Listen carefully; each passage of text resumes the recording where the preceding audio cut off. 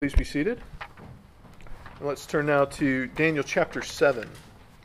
Daniel 7, it's in the insert of your service sheets for your convenience. It's also on page 697 and 698 of your church Bibles. And here we are getting into the bit that well, frankly, a lot of ministers would just stop before we got to, because things can on the surface appear very, very complicated and difficult to understand, but we'll get into an explanation of that in a moment. But this is, I think it's important for us to remember that this is God's Word, and we go through whole books of the Bible here because we value God's Word. We think that all of it, as the Apostle Paul told Timothy, is useful for teaching, rebuking, correcting, and training, that the man of God might be built up for every good deed and every good work.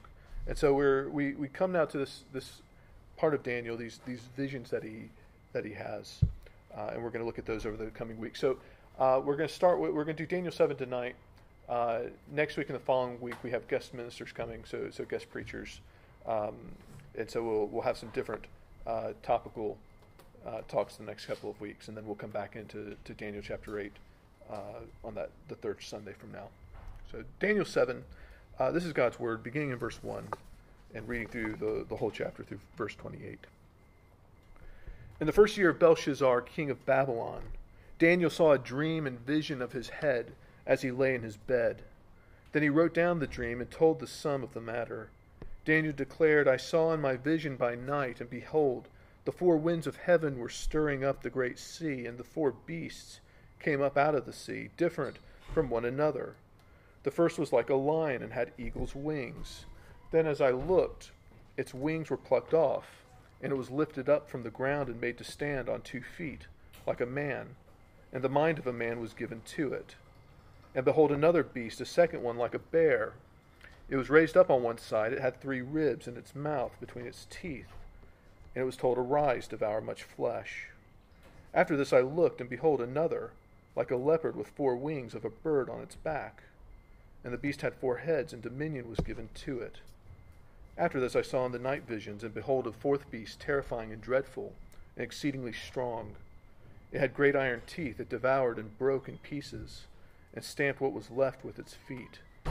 It was different from all the beasts that were before it, and it had 10 horns.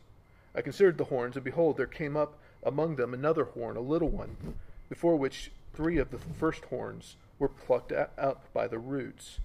And behold, in this horn were eyes like the eyes of a man, and a mouth speaking great things.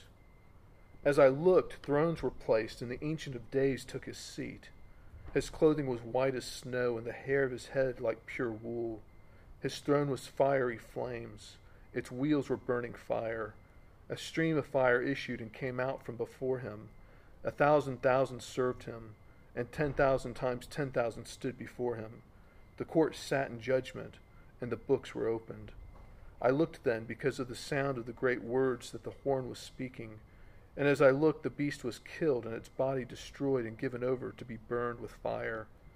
As for the rest of the beasts, their dominion was taken away, but their lives were prolonged for a season and a time. I saw in the night visions, and behold, with the clouds of heaven there came one like a son of man. And he came to the Ancient of Days and was presented before him. And to him was given dominion and glory and a kingdom, that all peoples, nations, and languages should serve him. His dominion is an everlasting dominion, which shall not pass away, and his kingdom one that shall not be destroyed. As for me, Daniel, my spirit within me was anxious, and the vision of my head alarmed me. I approached one of those who stood there and asked him the truth concerning all this. So he told me and made known to me the interpretation of the things. These 4 great beasts are 4 kings, who shall arise out of the earth, but the saints of the Most High shall receive the kingdom and possess the kingdom forever, forever and ever.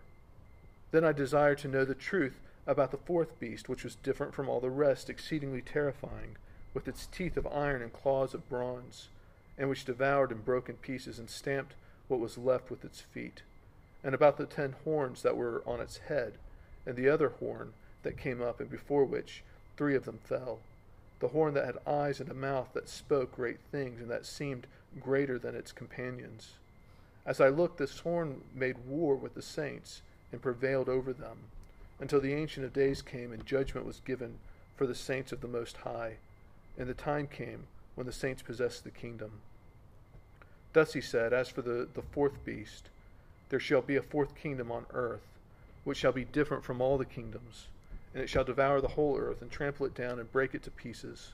As for the 10 horns, out of this kingdom 10 kings shall arise, and another shall arise after them. He shall be different from the former ones, and shall put down 3 kings. He shall speak words against the Most High, and shall wear out the saints of the Most High, and shall think to change the times and the law, and they shall be given into his hand, for a time, times, and half a time. But the court shall sit in judgment, and his dominion shall be taken away, to be consumed and destroyed to the end. And the kingdom and the dominion and the greatness of the kingdoms under the whole heaven shall be given to the people of the saints of the Most High. Their kingdom shall be an everlasting kingdom, and all dominions shall serve and obey them. Here's the end of the matter. As for me, Daniel, my thoughts greatly alarmed me, and my color changed. But I kept the matter in my heart. Amen. The grass withers, the flower fades, but the word of our God stands forevermore. Well, in Dan Brown's book, The Da Vinci Code, which I don't recommend unless you just want to read a load of rubbish, but in the book there's a character whose job is that of a professor of symbology at Harvard. And it's not a real position, it's not a real thing, but it sounds plausible because it sounds like the sort of thing we would send our kids to higher education to study and learn, even though it has no real world applications to it. But when we come to a vision like the one in Daniel this evening, we often think about it as something where we could use a professor of symbology to explain it to us. You see, we think we need someone who can look at all the cryptic details and give us a clear-headed and educated understanding of each of the things that we see in a passage like the one before us this evening. And this would actually be a mistake. And it's often the mistake that we make when we approach this kind of biblical literature.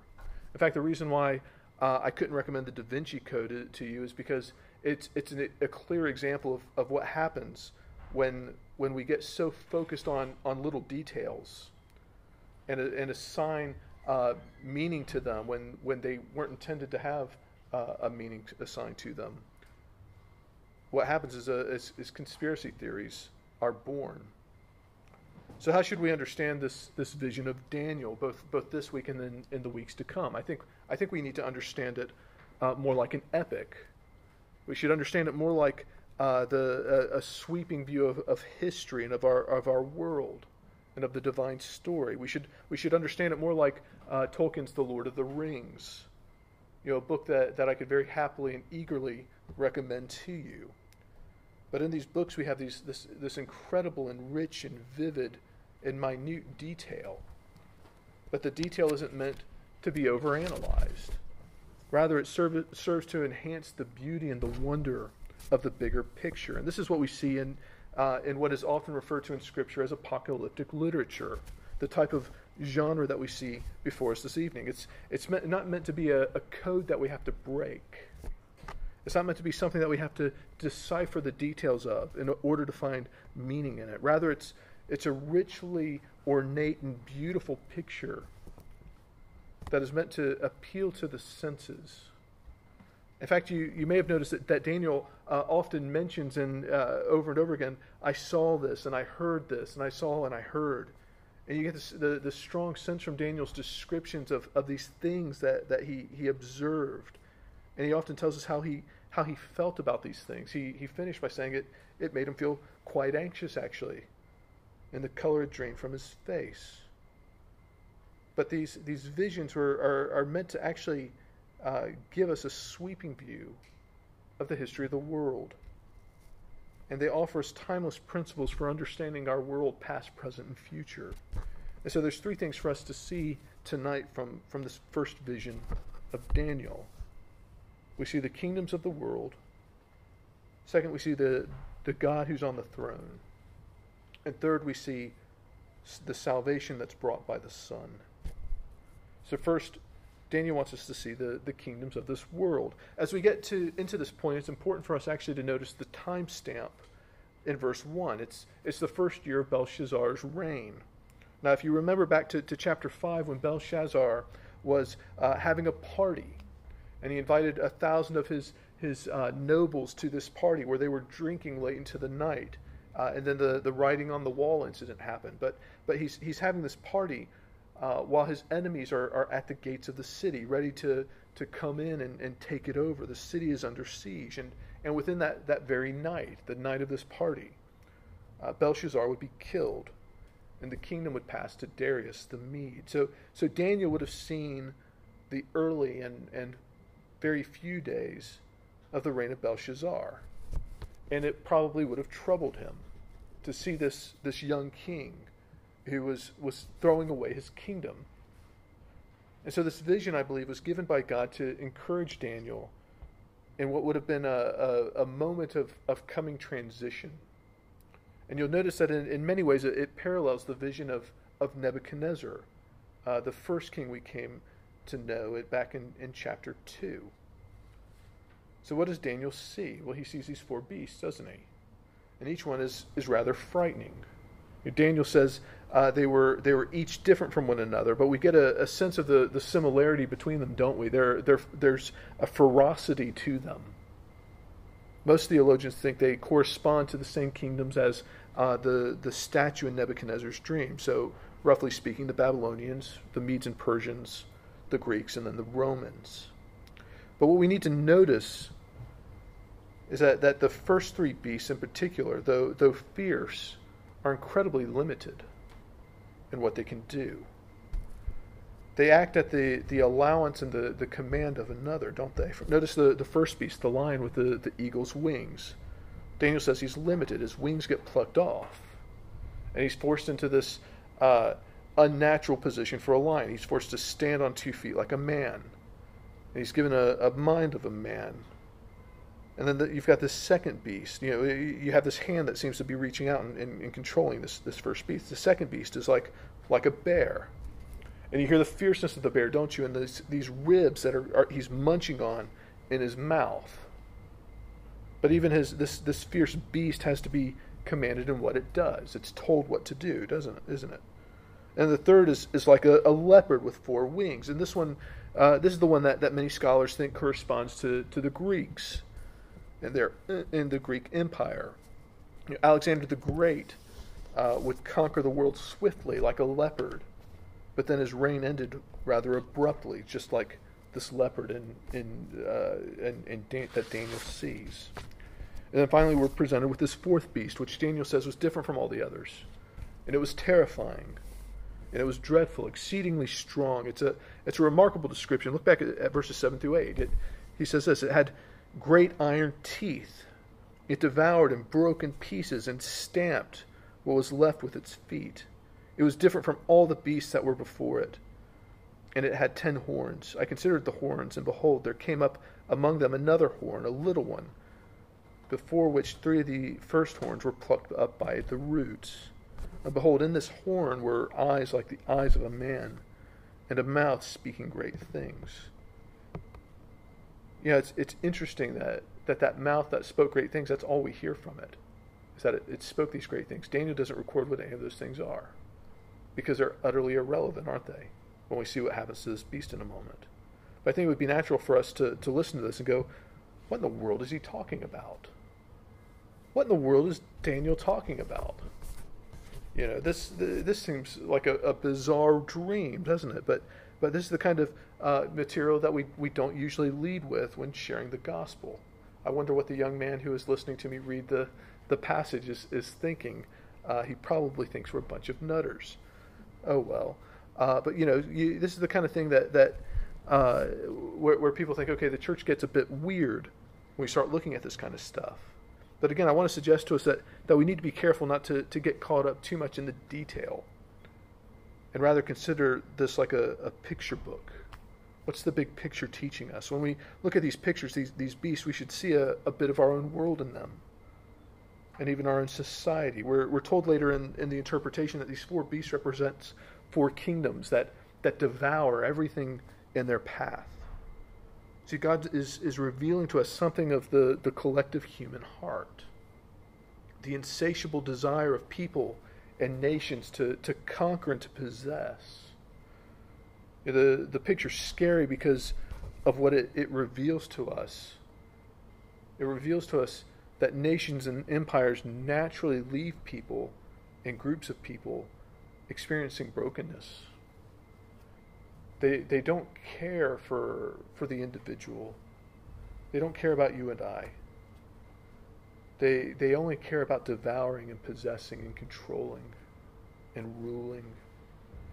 See, God's saying if you want to understand the state of the world, then look out at it and you'll see nations like these beasts that are rising up and conquering and devouring with no care whatsoever for the damage that they're doing.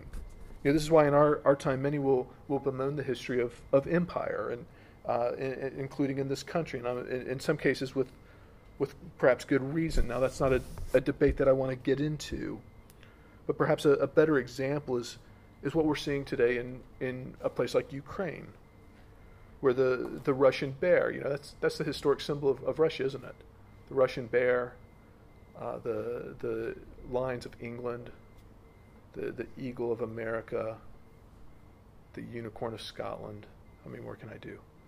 Unicorn of Scotland, that's just weird, isn't it? But the Russian bear, led by this man who claims to want to restore territory historically belonging to Russia, has invaded a nation and is seeking to devour large parts of it. In the meantime, this is having a global impact, isn't it? We feel it in our petrol prices and the cost of heating our homes, not to mention the possibility of food shortages because we can't get grain out of Ukraine, out of this nation. And does Russia care? No, not really. Do you begin to see the relevance now? Daniel has passed down principles that span all of human history, though the vision was applicable to a particular time and place in history. But the principles still get passed down. In fact, that's in large part the point of the fourth beast. That's why the fourth beast was considered different, because you begin to see that that fourth beast setting the tone for what would come in the rest of history. These nations that would replace the great empire, and yet they won't last. These nations that are just these little horns in the grand scope of human history. And not even the last horn, this great blasphemous Antichrist, not even he will remain forever.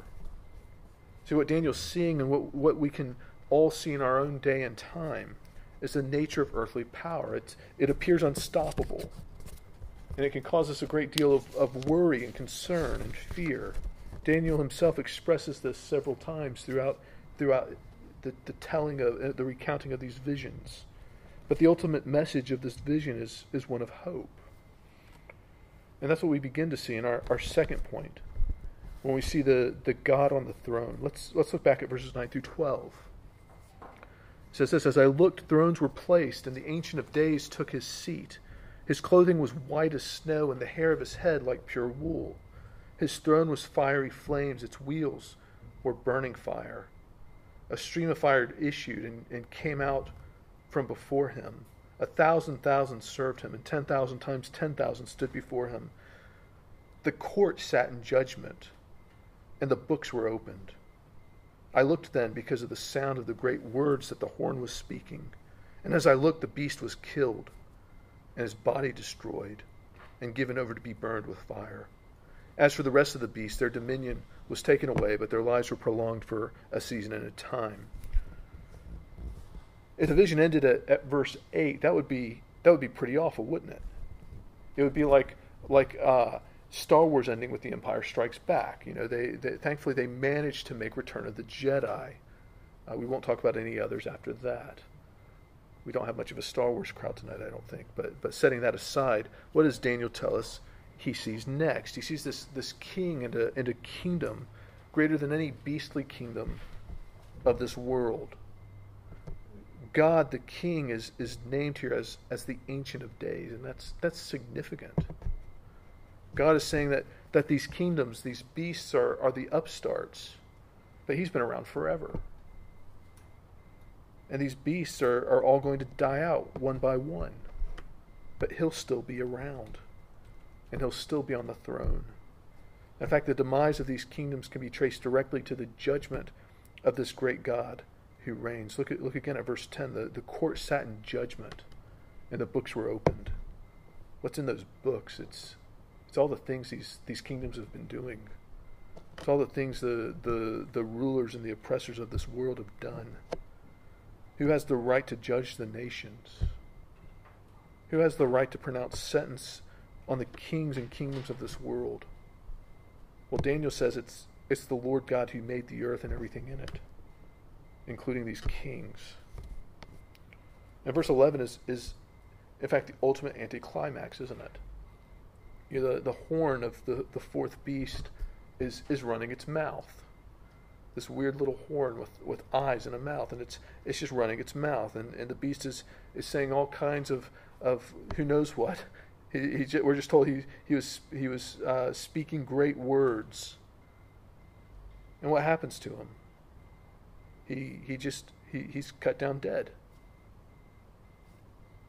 It's an anticlimax. It's like that scene in Indiana Jones when, if you've seen it, when he's fighting his way through the Egyptian market, and he comes upon this giant of a man, and he's holding this giant scimitar, and he's wielding this scimitar, you know, and swirling it and twirling it, and showing off his power and his might.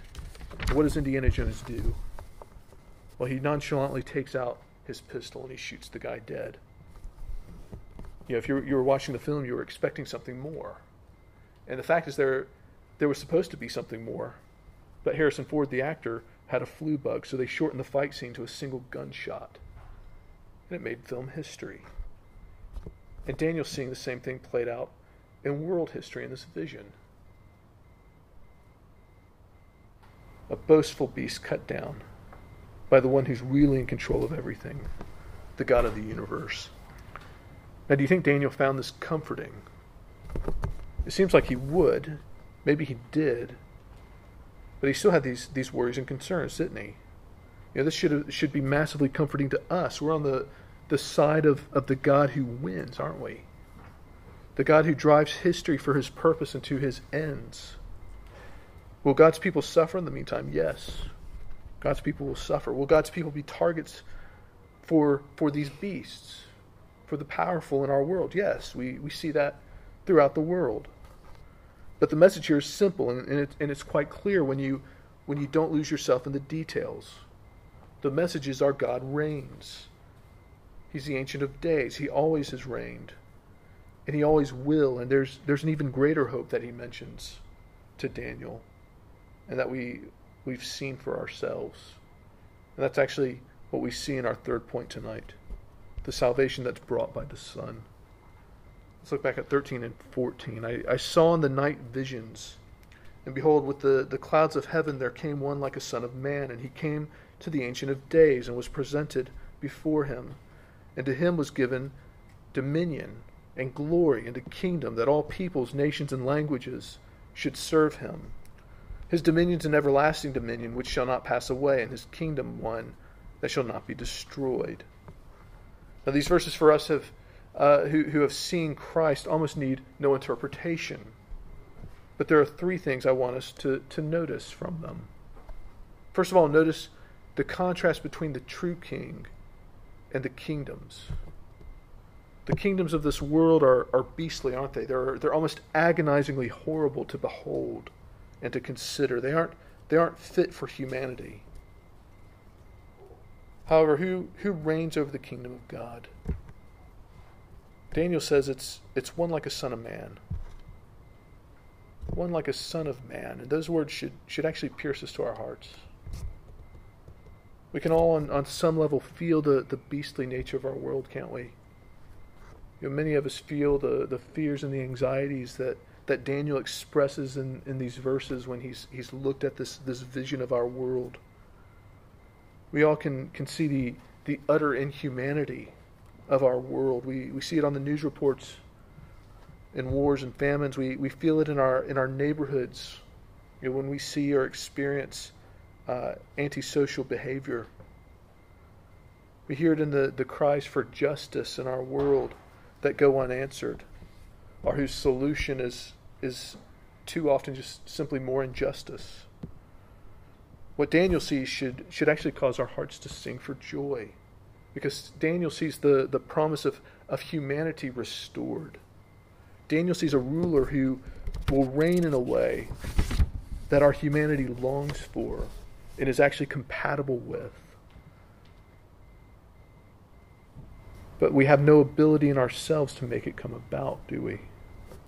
See, Daniel presents us with one outside of ourselves. But who is like us because he's the Son of God and the Son of Man. And in him has been given the authority to reign over the whole world. I know I've mentioned Tolkien already, but I'm going to do so again, mainly because I can. In The Lord of the Rings, Frodo, the Hobbit, is on a dangerous journey, and he's given a gift by this elf queen. And I know this, when I say those words, it just sounds kind of weird. But for just bear with me if you're not a Tolkien person. This gift that he's given is a little it's a little vial with a clear liquid inside that lights up because it contains the light of a star. It's called the light of Arendelle. And when it's given to Frodo, this queen blesses him and tells him, "May it be a light in dark places when all other lights go out." What I want to suggest to us is that the words of Daniel here are the Christian's light of Arendelle. And we can look to them in dark places when it feels that all the other lights have gone out. It's the promise that we will be human again and live as we were made to live, because we have a Savior who is like us. And that leads us to the second thing for us to notice. Notice that there is a means by which this vision is fulfilled. Notice the means by which this vision is fulfilled. By that I mean notice how this points to Jesus. In Jesus' day, all the religious leaders and even the Jewish people themselves were waiting on the Messiah. But that term had taken on all kinds of political meanings. It was a weighty term. They wanted someone who would come and save them from the Romans who occupied their land. But Daniel reveals to us the reign of the Messiah would be bigger than just Israel. And it would be bigger than just freedom for this one nation. Daniel reveals to us that this kingdom, the kingdom of the true Messiah, would fill the whole earth. So Jesus seems to lay aside this name of Messiah in favor of this name that we hear in Daniel, the Son of Man. It's no coincidence that we hear Jesus call himself that. And after reading these verses, the meaning should immediately hit us like a load of bricks. Jesus is claiming to be the true Messiah, the one who will have dominion and glory and a kingdom. You hear these words at Jesus' first trial, on the night when he's betrayed and arrested. He's taken before the religious leaders of his day. In fact, they provide these words provide the moment when the penny drops for the high priest in Matthew 26. Listen to what Matthew tells us. Matthew 26, this is verse 63 through 65. It says this, "And the high priest said to him, 'I adjure you by the living God, tell us if you are the Christ, the Son of God.' Jesus said to him, 'You have said so. But I tell you, from now on you will see the Son of Man seated at the right hand of power and coming on the clouds of heaven.' Then the high priest tore his robes and said, 'He has uttered blasphemy. What further witnesses do we need? You have now heard his blasphemy.'" Folks, if we're going to understand these verses rightly, then we have to understand that God is talking to Daniel about Jesus 600 years before Jesus turned up. And Daniel was blessed to have these things revealed to him. But we're even more blessed because we've actually seen the Savior. We've seen the Son of Man. And tonight Daniel reminds us that if we're found in Jesus, in Christ, in the Messiah, the Son of Man, then we'll be found in his kingdom. And the wonder of that is that we will be human again, as we were always meant to be. And then there's one last wonder for us, one last thing for us to notice this evening. The third thing we should notice is the time constraint on this final kingdom. The kingdom will encompass all peoples and nations and languages, and it will be everlasting. It will not pass away. It will never be destroyed. It will have no end. It will not be like the kingdoms of the beasts. In fact, it will be nothing like the kingdoms of the beasts, because it will be a place where our humanity will thrive, and it will last forever. If there's two things we should take away from this complex vision, I'd suggest these two, that there are spiritual realities that are being played out in real time before our very eyes every single day in this world. That's what Daniel was pointing out to us, that God's battle with evil is already decided, but it's still being played out before us. In other words, what happens in our world today still matters, doesn't it? For eternity. The second thing I think we should take away is that we can live with the here and now, because the promise of the future is much greater and more glorious than the sufferings of this present moment. And the calling of Daniel for us today as followers of Christ is to take heart, to do what the Apostle Paul called the first century church to do in Colossians chapter 3, verses 1 through 3. And I'll close with these words. If then you have been raised with Christ, seek the things that are above, where Christ is seated at the right hand of God. Set your minds on things that are above, not on things that are on earth. For you have died, and your life is hidden with Christ in God. Let us pray.